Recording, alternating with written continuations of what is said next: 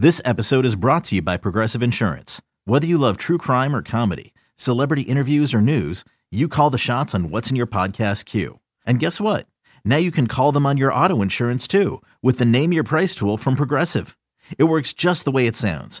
You tell Progressive how much you want to pay for car insurance, and they'll show you coverage options that fit your budget. Get your quote today at Progressive.com to join the over 28 million drivers who trust Progressive. Progressive Casualty Insurance Company and Affiliates. Price and coverage match limited by state law.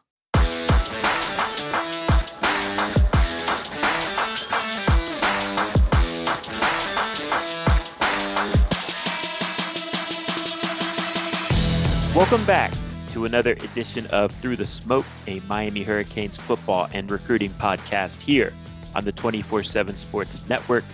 David Lake, joined as always by Gabby Urrutia. We are here to talk about Miami Hurricanes football and recruiting, Gabby. The fun never stops here on Through the Smoke, and there's stuff to talk about, so we're going to do that here. We'll start the podcast by expanding on some of our thoughts of the North Carolina loss after rewatching the game. We will then go into some recruiting talk, and we will wrap it up with kind of the newsy nuggets to come out of the press availabilities on Monday. And we'll wrap it up with a little bit of NC State talk. So, Gabby, let's jump into it. I'll let you go wherever you want to go with the conversation here as it pertains to the North Carolina rewatch. Yeah, I mean, I guess I'll just start at the beginning of the game, just like after watching it over again. Like, I mean, that first play of the game, man, like on that flea flicker, I thought that was a great opportunity to really, you know, sort of get the offense flowing. I mean, really just missing a really good opportunity there for an explosive play right off the bat. You know, that potentially changes the momentum of the game, you know, early on, or at least sets the momentum of the game really early on, and you know, missed opportunity. And I feel like Manny Diaz touched on it a little bit during his press conference a little bit. It did feel like he was sort of like aiming it, or just like sort of like, you know, just maybe trying too hard instead of just letting it rip. Yeah, just like nerves definitely taking over right there. But again, that's sort of like the struggles that you sort of take with a first-time starting quarterback. And you know, just watching the game over again, and like obviously the defensive struggles through the first half were extremely disappointing. But like, I feel like it was something very similar to the Virginia game. Like, we're close to halftime, and there's like a 250-yard to 23-yard discrepancy, right. And it's just like you can't win games like that. And sure, you know, the second half went probably the way you'd like it to go, but I mean, you put yourself in some positions like that, and it's tough. And just one more note from the first half that I had that I thought could have, what I thought was a potential, well, really for North Carolina, I thought really benefited them. It was a 2nd and 2. Jared Harrison Hunt just completely blows through the line of scrimmage, is literally in Sam Howell's face. Right. Somehow he gets around that. You know, they get a first down. They end up scoring on that drive to go up 21-10. Miami gets the ball back. Tyler Van Dyke throws a pick. They end up going up 28-10. So just a series that seemed to sort of escalate and stuff. So yeah, just disappointing just watching that first half. Yeah, Jared Harrison Hunt, he missed 2 sacks from what I could tell. It was that play you're referencing, and I think later in the game he missed a sack too. You know, he plays well, you know, defending the run and all that, and it is impressive that he's athletic enough to get himself in position to sack Sam Howell. Not many defensive tackles can move like Jared Harrison Hunt, but he's got to finish on those plays. You know, we're seeing it play out, right? Miami's margin for error is slim, and so you got to make those plays when the opportunities come. Going back to Tyler, right? So building on your point, you know, Manny Diaz said it looked like he was just trying to aim the ball too much, which I think is a fair assessment. And Rhett Lashley came out and said, you know, he thinks it's like nerves, right? It's a combination of nerves. And, you know, I felt like too during the rewatch that North Carolina was throwing some coverages at him that he hadn't really prepared for in terms of watching film on North Carolina. Seemed that way with the slow processing, right? Because Tyler had plenty of time early in the game to deliver his throws. He was just holding onto the ball too long because he was confused by the coverages he was seeing. Rhett Lashlee said he felt like that was happening as well. So it's going to be an interesting maturation process early in these games moving forward, right, for Tyler, because we see that he does have the ability to do it once he settles in. But it's just taking too long for him to find that rhythm. And if, we'll get into NC State later, but NC State, what they do is they throw exotic coverages at quarterbacks routinely. So it's going to be a big challenge for Tyler this week. I think the two of the three picks, his first two picks, to me were inexcusable. 100%. The Rambo pick, he just threw it way too late. He was looking at it. Then it's in traffic. He tries to jam it in there, pops up for an easy pick. Second one, I don't know what he saw. I mean, clearly he did not see the defender. Yeah. Just a young guy pick, I guess. And on the second one, he had Cam Harris sort of like, it would have been a similar throw, but there was just like not a defender around Cam Harris sort of on the check down, and he sort of pushed it to the second level and just threw it right into this guy's hands. Yeah, it was a bad read, just didn't see a defender that was just sitting there. It was an easy pick. But again, and I know we said this in the instant reaction, I do like how he gives Miami's receivers a chance on the outside to make plays, right? He's not afraid to throw one-on-one balls outside the numbers.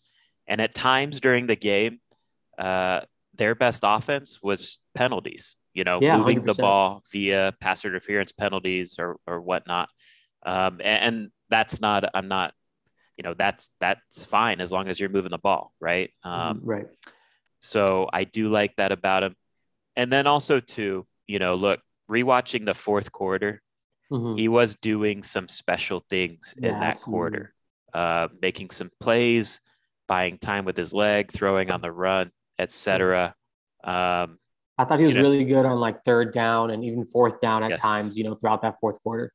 Right. So the talent is there. He's definitely an ACC caliber starter when he's in a rhythm and comfortable, settled into the game.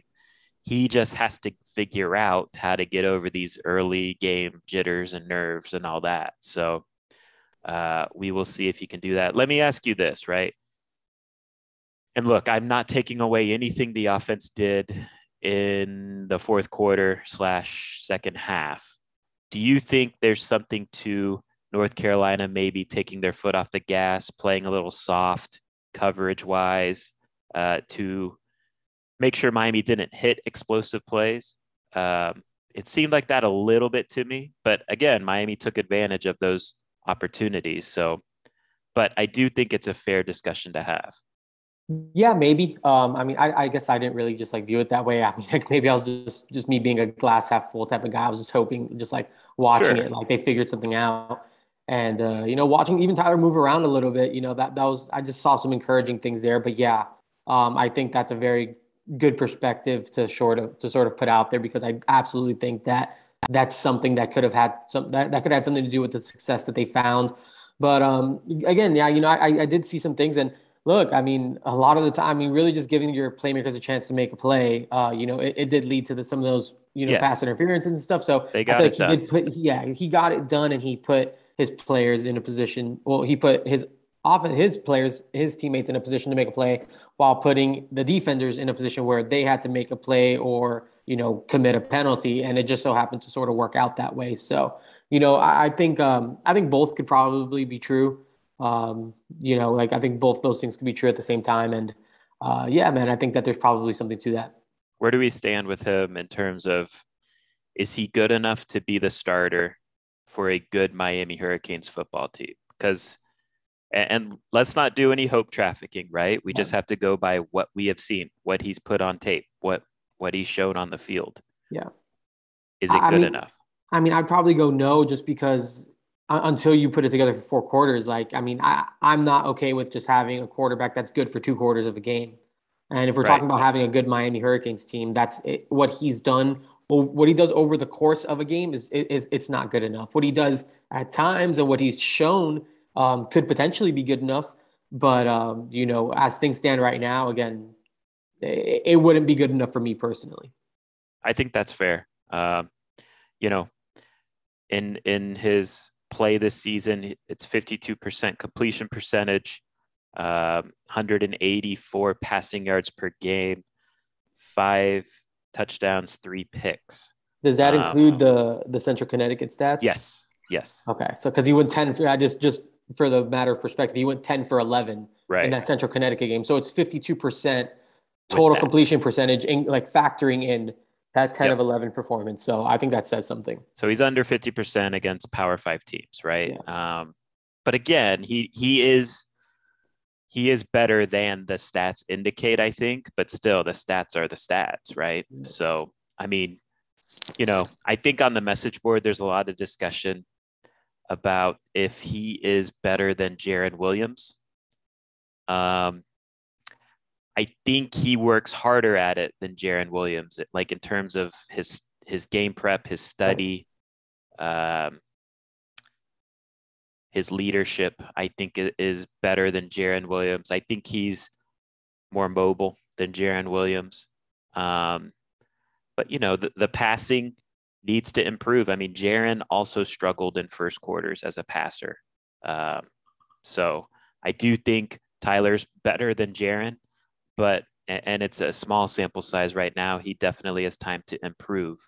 So hopefully he does take these next steps, because certainly if Miami's going to win games moving forward, they need him to take the steps. Let's move on to Jaylan Knighton. I think it's fair to talk about him. That cut he made on the wheel route, that's elite stuff. That it was a full speed cut where he never lost his speed. Never broke stride.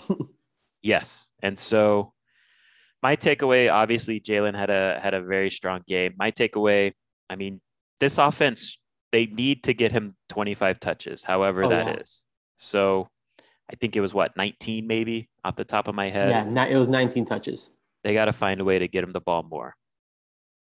I mean, it's just, especially just with Cam Harris out now, he's got to be the guy, right? And again, I just think he's an elite talent, and, maybe not like NFL, like top end NFL elite talent, but I mean, I just think in terms of just what he can, I think he has yeah, exactly. He has game changing potential. And, I think he can win Miami football games, alone.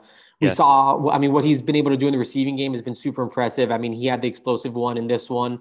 I mean, really, probably the last time we saw something like that was against Louisville last year, where he did something similar.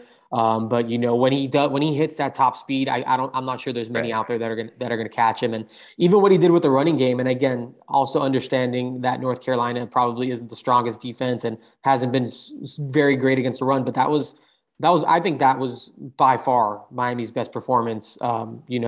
Just running the ball in general and offensive line. Yeah, the offensive line. Running the ball, I think it carried over from the second half of that Virginia game, David, where you said that you were encouraged that, maybe that was what they needed to sort of be back to maybe who they've been and just sort of take that next step this year. I think we're seeing that that maybe they've turned the corner, and with Jaylan Knighton, I think he gives Miami the best shot, running the ball. And again, just what he's able to do, being able to, from the receiving end, where he's just so versatile and so explosive.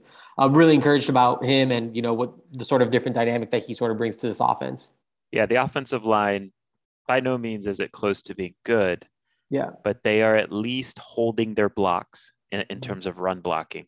And they are at times generating some push, which was not the case, leading up to the Virginia game.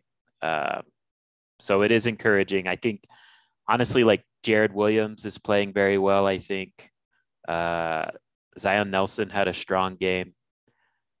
Navon Donaldson had that bad bust on the sack, but he was at times getting impressive push in the run game. At times, it's still inconsistent, but he's at least flashing, which he wasn't necessarily doing earlier in the year.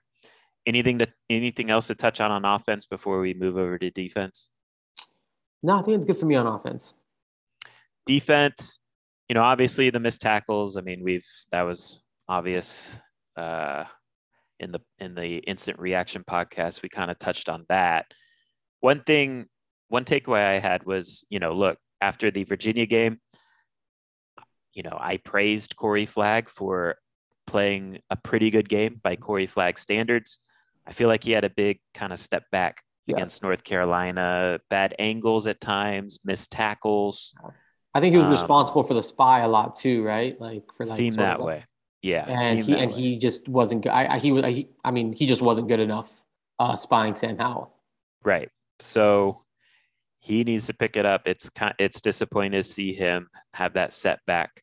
And speaking to your point on quarterback run game, that is a concern I have moving forward the rest of the year, right? Because Miami has Jordan Travis, Florida State quarterback, Jeff Sims, Georgia Tech quarterback, and Braxton Burmeister, Virginia Tech quarterback, who are three of the most athletic quarterbacks in the ACC. These are guys that, make plays with their legs. They are, generally speaking, going to be the best athletes on the field when they're on the field. And North Carolina kept running the QB draw over and over and over, essentially using Miami's aggressiveness, Miami's team speed against themselves, right? Because there was easy run lanes for Sam Howell. More times than not when they ran those plays. So I am concerned moving forward with Miami's ability to handle these athletic quarterbacks. Anything on defense you want to get into? I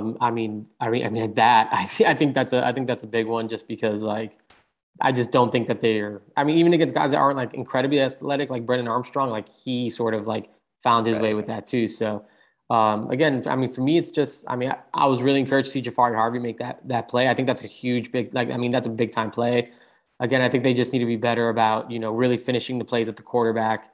I thought overall they did, again, just watching it back, really watching them, how they bracketed Josh Downs in that second half. Yeah, I thought that was really good to see them sort of make that adjustment and really just shut down their best playmaker. Again, really should do it earlier, but yes. Yeah, it should have been done off the bat.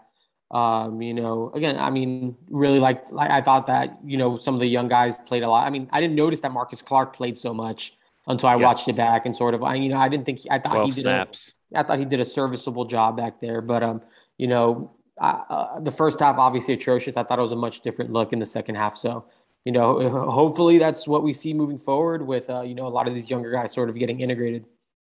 Yeah, let's get into that. Well, first off, let's talk about the offensive guys, right? So the younger guys on offense, it kind of surprised me. Romello Brinson, only 7 snaps. Brashard Smith, only 2 snaps. Elijah Arroyo, 10 snaps, whereas on the flip side, Larry Hodges got 16 snaps. What do we make of this? Yeah, the Larry Hodges thing was really weird to me. I know that there's people in the building that think he has really good ball skills, that, sure, that he can be a weapon in the offensive game. I'm just not sure I'm buying that. I think 100 times out of 100, I'd rather have Elijah Arroyo in there. Larry Hodges is 215 pounds. I'm not sure if he's going to be able to block anyone.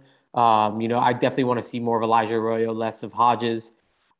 Maybe they were just trying to get something going in the passing game, and he thought that that Hodges was more of an option there. I'm not really sure. Did Rhett Lashley say anything about that? I wasn't there for that.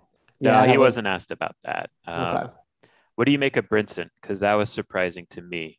Keyshawn played a lot, and it seems like Tyler and Keyshawn Smith have a good connection. There was a lot of targets there. But it still surprised me that Brinson only played 7 snaps. Yeah. That was definitely weird. Maybe it was just a part of just how things went. I'm not really sure what to even make it. I want to see those guys play more. I think Brinson sort of earned that. I know he did have that bad drop against Virginia. Not sure if that's any reason why maybe he saw, a reduction in snaps. But again, I feel like it was very similar to maybe last year, where it was a set of 3 or 4 wide receivers that basically played the whole game. And then everyone else was just sort of on the sidelines, just sort of hanging out.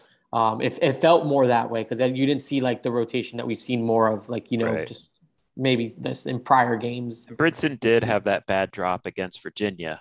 But still, I do think it's, you got to start playing these guys a little bit more too. Gervin Hall seemed like he kind of got benched in the second half. He only played 19 snaps. My question to you, Gabby, why isn't Bubba Bolden benched too? Because Avonte Williams can't dress yet. I would argue though that Cam Kitchens is ready to go. I mean, I think he's 100% ready to go. He was a big part of like sort of stopping Josh Downs too, and I thought he did a really good job with that. And I think he's a reliable tackler. Like I think he's willing to tackle, and that's like if you're willing to tackle right now and you play defense for Miami, I think that you have earned yourself a spot. I think Cam Kitchens, James Williams, those types of guys have absolutely proven that they're willing to do that. So that was pretty encouraging. And Leonard Taylor, 20 snaps. 20 snaps, yeah. Needs to play more, right? Right. I'm happy that he outsnapped some of the other guys. Like he at least played 20. He played 20, and Jordan Miller got 11. And I think that's at least to me that's encouraging to see him get like right. That. It's getting. We're at a point now where Leonard Taylor is ahead of at least Jordan Miller in this rotation. Right. So interesting stuff. We'll get into more like depth chart stuff and press conference nuggets here after the break. But before we get into the break, let's talk recruiting, Gabby. Yeah. We are less than 2 months about 2 months from early signing period, right? We have less than 2 months. It's December 15th. Okay. Less than 2 months, which is crazy. Miami is 8 commitments, right? Yep. Still 0 from South Florida, right? Right. I don't know where they rank right now. Is it still like gross number 59? 59, okay. Yeah. So that hasn't changed since last week. Traquan Fegans, who decommitted from Miami last week. We hinted that Alabama, probably the team to watch. He committed to Alabama today. So that's disappointing because clearly a big time talent that could have helped Miami next year. But that's what's happened. That's what happens when you start the year 2-4. Yeah. I guess big picture wise, what do you make of where things are at with Miami's recruiting efforts? 2 months till early signing period. Is it more likely Miami loses commitments or gains commitments next? Yeah, I mean, I just like touching on the Traquan Fegans situation first. Like, I mean, I think that's obviously super disappointing, but like, there's a part of me that feels like this was probably going to happen regardless. Anyways, sure. Yeah, like a part of me is just like, but if they go out, let's say they are 5-1.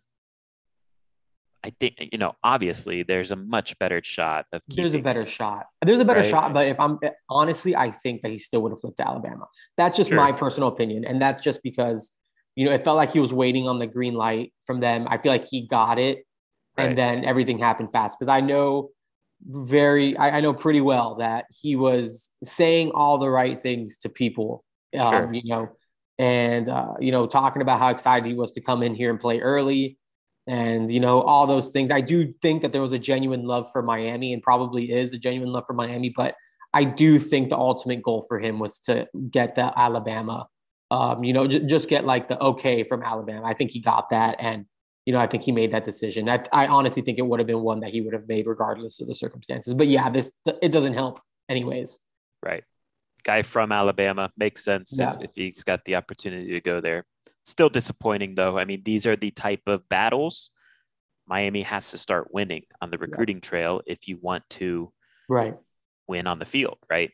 So I guess back to my original question, it seems like there's absolutely no momentum right now in terms of positive momentum. Miami more likely to lose or gain a commitment next? Yeah, I mean, I might go gain. Brian Don, who covers 24/7 Sports for does the Northeast stuff. He actually just threw a story on our board while we were podcasting that Jeffrey Emba, the JUCO defensive tackle from Kansas, from Independence Community College, originally from France, he's scheduled to officially visit Miami this coming weekend. I think Miami's put themselves in a really good spot to potentially land him. I again, not saying that it's going to happen. He'll probably take more visits and.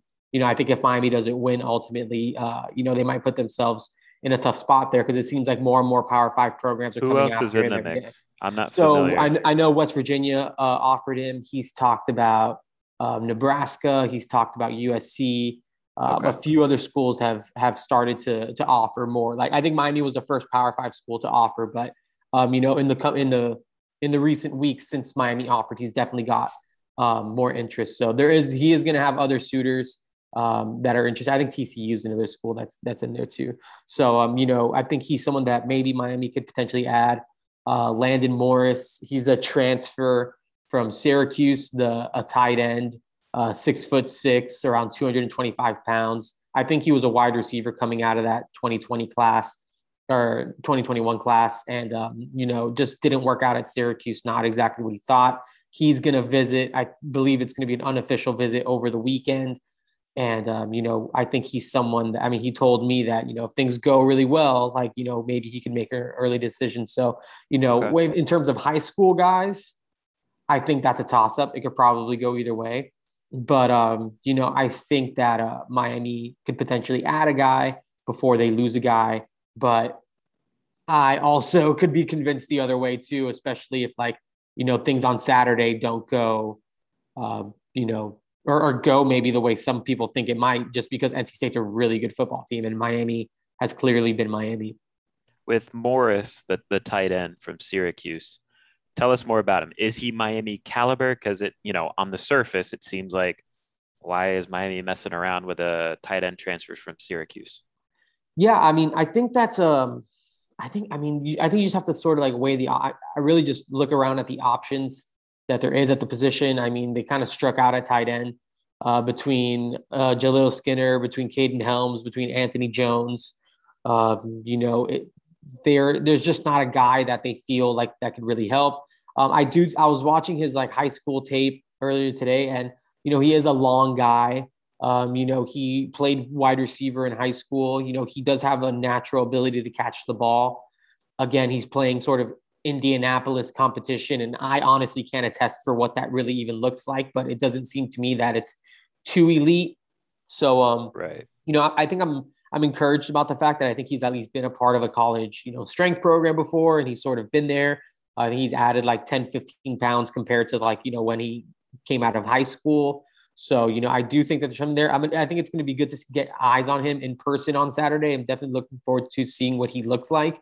But, I think he could be a lanky sort of pass catcher that Miami could throw some weight on and that could still move around pretty well and potentially be good enough to maybe be a complimentary guy to Elijah Arroyo. And, I do think he'd bring something different in terms of just the size, just because, Khalil Brantley is like a 6'1.5" type of guy. Larry Hodges is probably about the same. You got Elijah Arroyo, who's like a 6'3", 6'4" type. And then to sort of just add that sort of size, a guy that has 4 years to play too, I could see why that could be intriguing for them. Yeah, that'll be interesting to see who else shows up maybe for Saturday's game. Yeah. In South Florida, you always get those last minute guys who decide to swing by. So stay locked onto the website throughout the week. I'm sure there'll be more updates in that regard. LSU moved on from Ed Orgeron officially. So anytime coaching changes are announced or made, there is a recruiting impact as well, right? There's guys on LSU's commit list that Miami tried to get themselves. There's also key targets LSU is battling for, along with Miami. So what are the names to know in terms of LSU coaching search impact might have on Miami's recruiting efforts? Yeah, I think probably the guy is Demario Tolan, the 4-star linebacker out of Orlando, Dr. Phillips. He's a guy that really Miami hasn't stopped recruiting since he committed to the Tigers over the Hurricanes over the summer. Jonathan Packey's been in Orlando to go watch him. He's said encouraging things about the Hurricanes. He told Andrew Ivins that, the Miami's still been on his mind a lot, and that's a program that he's still considering. I think Auburn and Florida State were a couple of the others that he sort of tossed around as well. But, I think that's linebacker, obviously a primary position of need for Miami. Wesley Bissaint's still the top guy, but I think Demario Tolan would probably be the number 2 guy right behind him. And, with the coaching change, I mean, I feel like it impacts everybody differently. And, I think this could be an opportunity for Miami to sort of find themselves, back into this, like, depending on how close his relationship with Ed Orgeron and those assistants were. So I think Tolan's definitely a name to know. A few other guys, like I think Nigel E. Kelly, again, I'm not sure how major of an impact it is, but that is a school he officially visited. That's a school he's seriously considering. Based on their next hire, could that help or hurt Miami? I don't know, but it seems just like for the time being, I think it just sort of puts LSU in limbo. If they go out and hire they get a home run hire, Nigel E. Kelly would be able to get that official visit back. So if he wanted to go visit LSU again, that's something that he could possibly do. So something to consider. Julian Armella is another guy who's probably trending towards LSU right now. How does Ed Orgeron's firing impact him? And again, a guy that Miami's gone on campus that they've been recruiting him for a long time. Who knows how that impacts, Florida State probably benefits more. Alabama's in the mix, Florida's in the mix. I think Garen Justice is still clawing his way through that one. So, just a situation to monitor. And then, Chris Graves, even like the cornerback command, like he officially visited LSU too. So that's a program that he's maybe thinking about also. And he's been open about the fact that he wants to use his 2 official visits. Again, he would get that official visit. He would be able to take a second official visit to LSU if that's something he wanted to do down the line if they announce a different coach. So those are probably a few guys that I would just monitor and, be aware of. And there's a new name, defensive line target Miami is evaluating right now. Local guy, South Florida guy. Tell us what we need to know there. Yeah, that's Ahmad Moten. He's a defensive tackle at Fort Lauderdale Cardinal Gibbons. He's the younger brother of former Miami defensive lineman Anthony Moten, which is a name that should probably sound familiar to a lot of you longtime listeners and longtime followers of the program. He's a guy that's sort of really maybe not blowing up as a senior, but he's really generating a lot of Power 5 attention these days. Maryland, I think West Virginia is in there. Iowa State have all offered, in the month of October. From what I understand, people in Coral Gables like him as well. I think at some point there's going to be a conversation between him and Jess Simpson, and an offer. I wouldn't be surprised if at some point, this week or next week that Moten held a Miami offer. So I think that's a name to know, especially as they continue to go through this really just like this Rolodex of defensive linemen that they're trying to figure out. I mean, obviously a big strong year in South Florida. I mean, no commits right now. So, they're definitely trying to figure that out. I think Moten could be a potential option, depending on how things go. The sort of the negative side of that situation is that Miami sort of burned their evaluation time of Cardinal Gibbons because wide receivers coach Rob Likens went to go watch Hakeem Williams in a game that he was playing against Cardinal Gibbons. So, you only get one of those visits per school per cycle. Per cycle in terms of just like, I guess in the fall, just for like a game like that and like in this period. And so there's no way that Miami would be able to go out and get an in-person evaluation. So that puts them in a tough spot in terms of just really understanding how they feel about him after watching him in person. So it would just have to be off tape and that type of stuff. So yeah, that's just another name to know. Have you seen much of him? Because I don't remember seeing much of him. I haven't seen him. I was talking to someone. I was talking to, Shane Marinelli, who covers FAU for Owls 24/7. And he watched him at an FAU camp this summer. And apparently he was just like huffing and puffing, like, just kind of like, really struggling to get through the drills. And from what everyone's been able to gather, he's really put himself in a lot better shape, just I guess from that point on over the summer. And seems to be playing at a lighter weight and just playing with just a sort of different type of energy and a different sort of feel. And that has some people excited about, what he could potentially look like, if he really were to sort of put it all together. And again, he's a 6'3", 290 pounder. So, definitely has the frame. Again, probably a guy you might have to whip into shape a little bit, but it seems like if he's able to sort of come all together and help himself, that he could be a pretty good player at the college level. All right. Good stuff, Gabby. Recruiting never stops. Listeners of Through the Smoke know this. So we'll see how they can navigate their way through a 2-4 start to the season.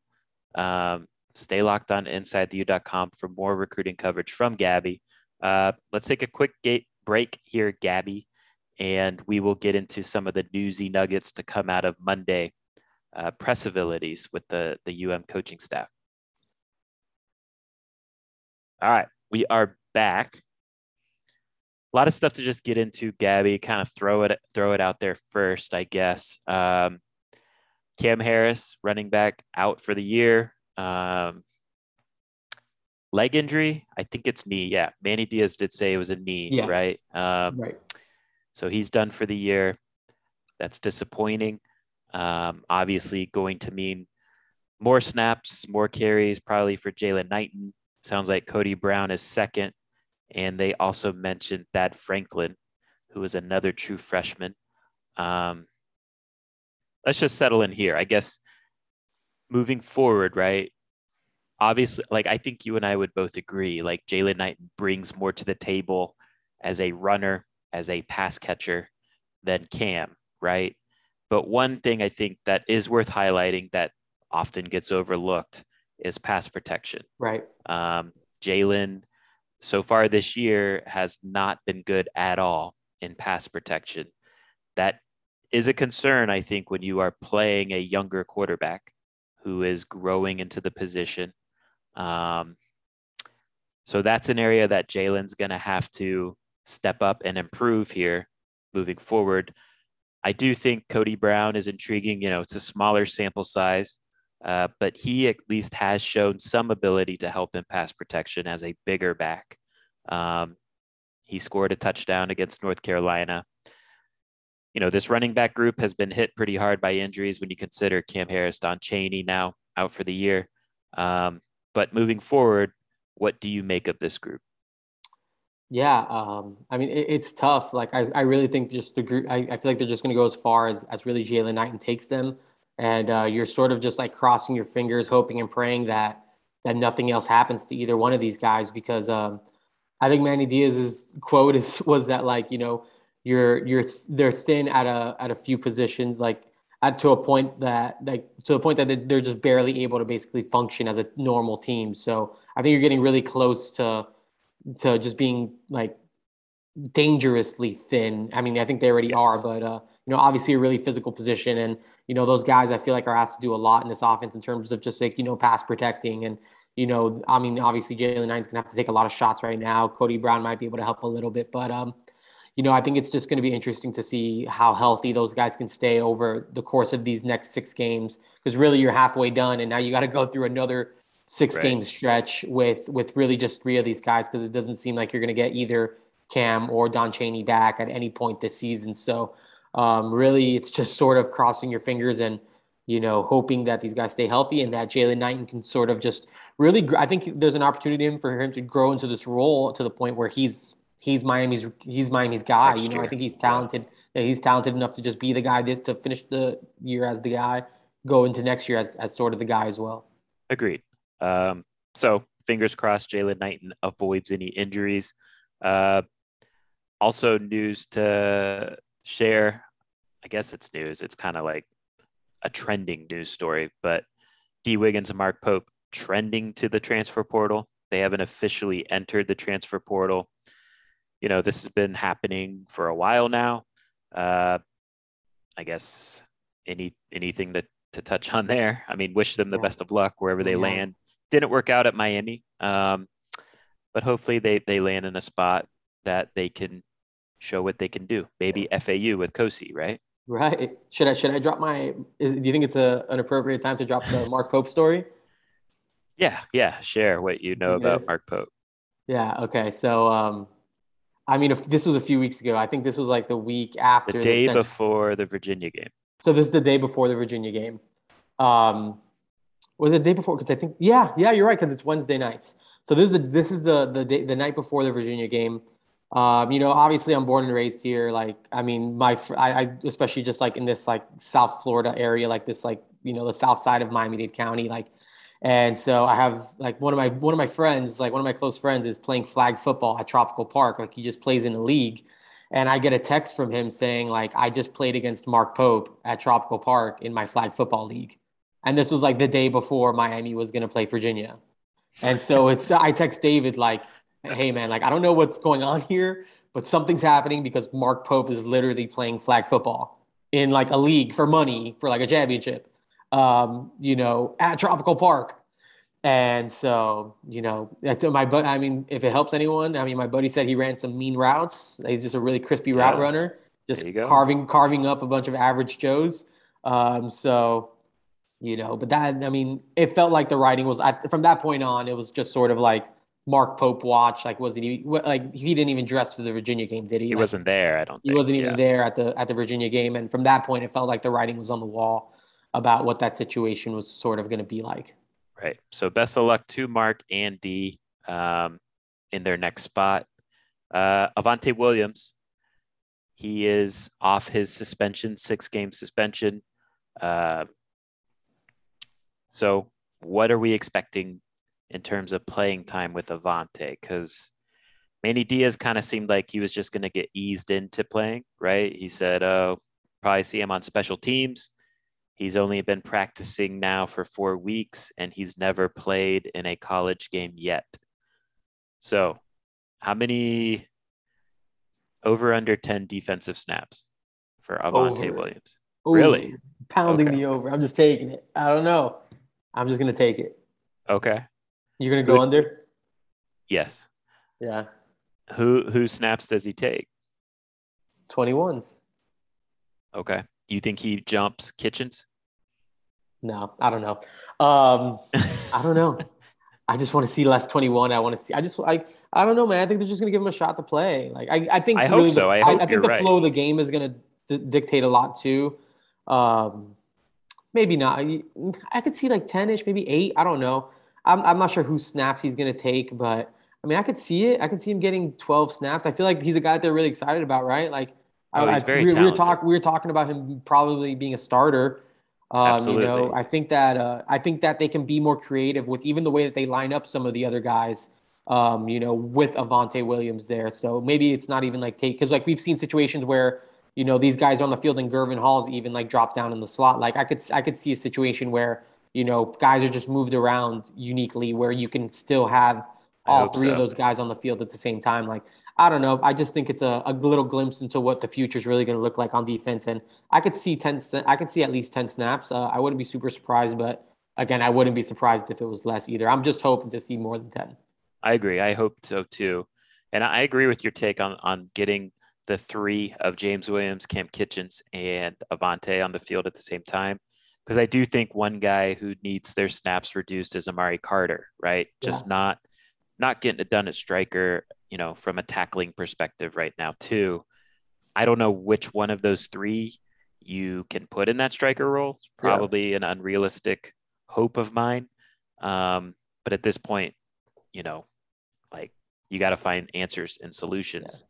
And I think you got to be extreme. So are you buying, because Manny Diaz did mention Chase Smith by name today. Are you buying that we see Chase Smith in this game? Like, would you take that in a defensive, like on a defensive snap, not on special teams? Right. Yeah, I think so. I mean, Amari was really bad against North Carolina. I think Gilbert Frierson has tackling issues as well. Mm-hmm.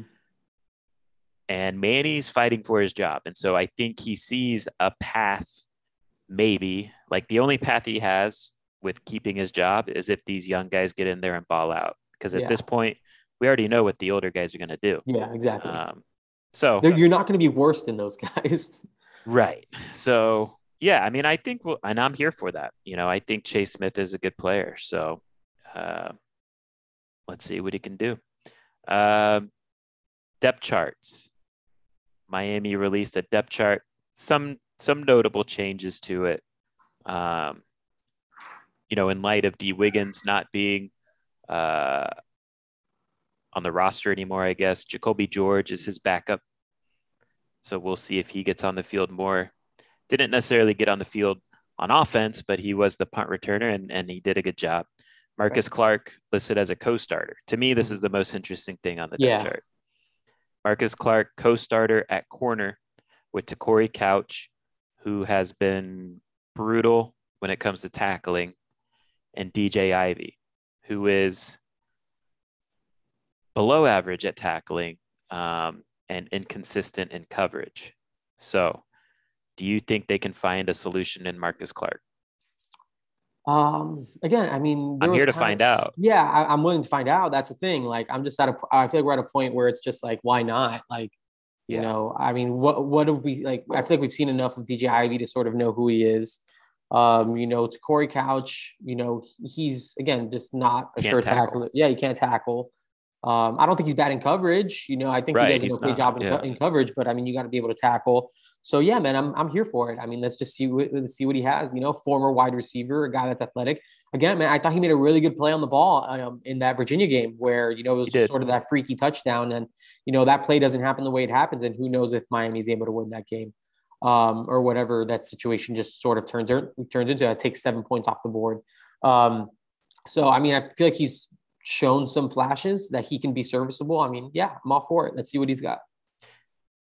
You have the unenviable task every week, Gabby, to transcribe what Manny Diaz says during his Monday press conferences. Yeah. He had a lot to say today. I'm curious what stood out to you that he said. Is there anything in particular that you were like, okay, that's interesting? I mean, it's tough. We're in a tough spot with Manny Diaz right now because it's like, what can he say at this point? Like, we kind of all know what it is, yet we still have to ask him questions. Yeah. And my thing is just like, it's just sort of like here, I'm trying to pull up the quote here. We've obviously been in 2 really, really close games left that have us 0-2 in the AC, but this is the life in our league. These games are normally close. So they normally come down to fine margins. And it's on us as coaches to better ourselves, to win those finer margins to get us a victory on Saturday. And it's like, I get it. Like, yeah, you want to like pound your chest and say that it's a competitive league, but you know, there's not every game. Like, he just makes it seem like if a game's close, it's like, oh, that's how it always is. And it's like, I don't like that. That's sort of like been his default of like, oh, that's how these games go. And it's just like, I would agree. Like, honestly, I think when you look at it, a lot of conference games, not just ACC, but Power 5, a lot of Power 5 conference games come down to the fourth quarter. Like, this is football. Like, this isn't, you know, I think maybe 20, 30 years ago, we saw more blowouts, generally speaking. But nowadays, you got to win these tight games. And that's where coaching is so important, because that's where the margins are in college football. It just feels like he's just said the same thing like multiple times this year. And I'm just kind of like, oh, okay. Right. I think it's an indictment on him. Like, yes, you have to find a way to win these close games because you're constantly in these close games. We talked about in the Instant Reaction podcast how I think 6 of their losses in 2019 were 1-score losses. Now we're back in that same cycle, right? Now that D'Eriq King's out. With D'Eriq King, they were winning these 1-score games. Without him, they're losing them. So got to find a way to win, Manny. I know it's tough, but this is a win-loss business, unfortunately, for coaches if you're losing. Anything else stand out to you? Yeah, I mean, just like the one, like he was just like, oh, like we're talking about the veterans that are not making plays, and he's just like, you know, where is it? 2 things. Like, they just like basically just saying that, you know, one thing he can't control about the veterans that aren't performing is playing time. So basically just making like this blanket statement where it's going to be all about the younger guys. The younger guys are going to get all these opportunities. That's when he mentioned Chase Smith and Marcus Clark and Isaiah Dunson and all these guys. Basically, like, we need to see what they have at this point, because, you know, when there's guys that have, what he says, have shown it before, that have shown that they can do it before, and suddenly are just abandoning their training and abandoning their fundamentals, that, you know, the one thing that they can't control with this is playing time. And that basically he's at a point now where he feels like it's time to start just pulling the plug on some of these guys and just seeing what the younger guys can do. So, but it's too late, right? It just feels like it's too late. Exactly. You didn't see it coming. 6 games into the season. Yeah. It's like, you had to have seen some of this at some point during training camp. You know, you have these scrimmages, you have all these practices. I mean, all this stuff. Like, at no point was there like this light bulb where like, hey, look, some of these guys like maybe just don't have it, or hey, look at all these guys coming back. Like, maybe there's a reason they're coming back to college and not going off to the NFL. Like, you know, have all these like 5th-year seniors, 6-year seniors, and it's just like it's not always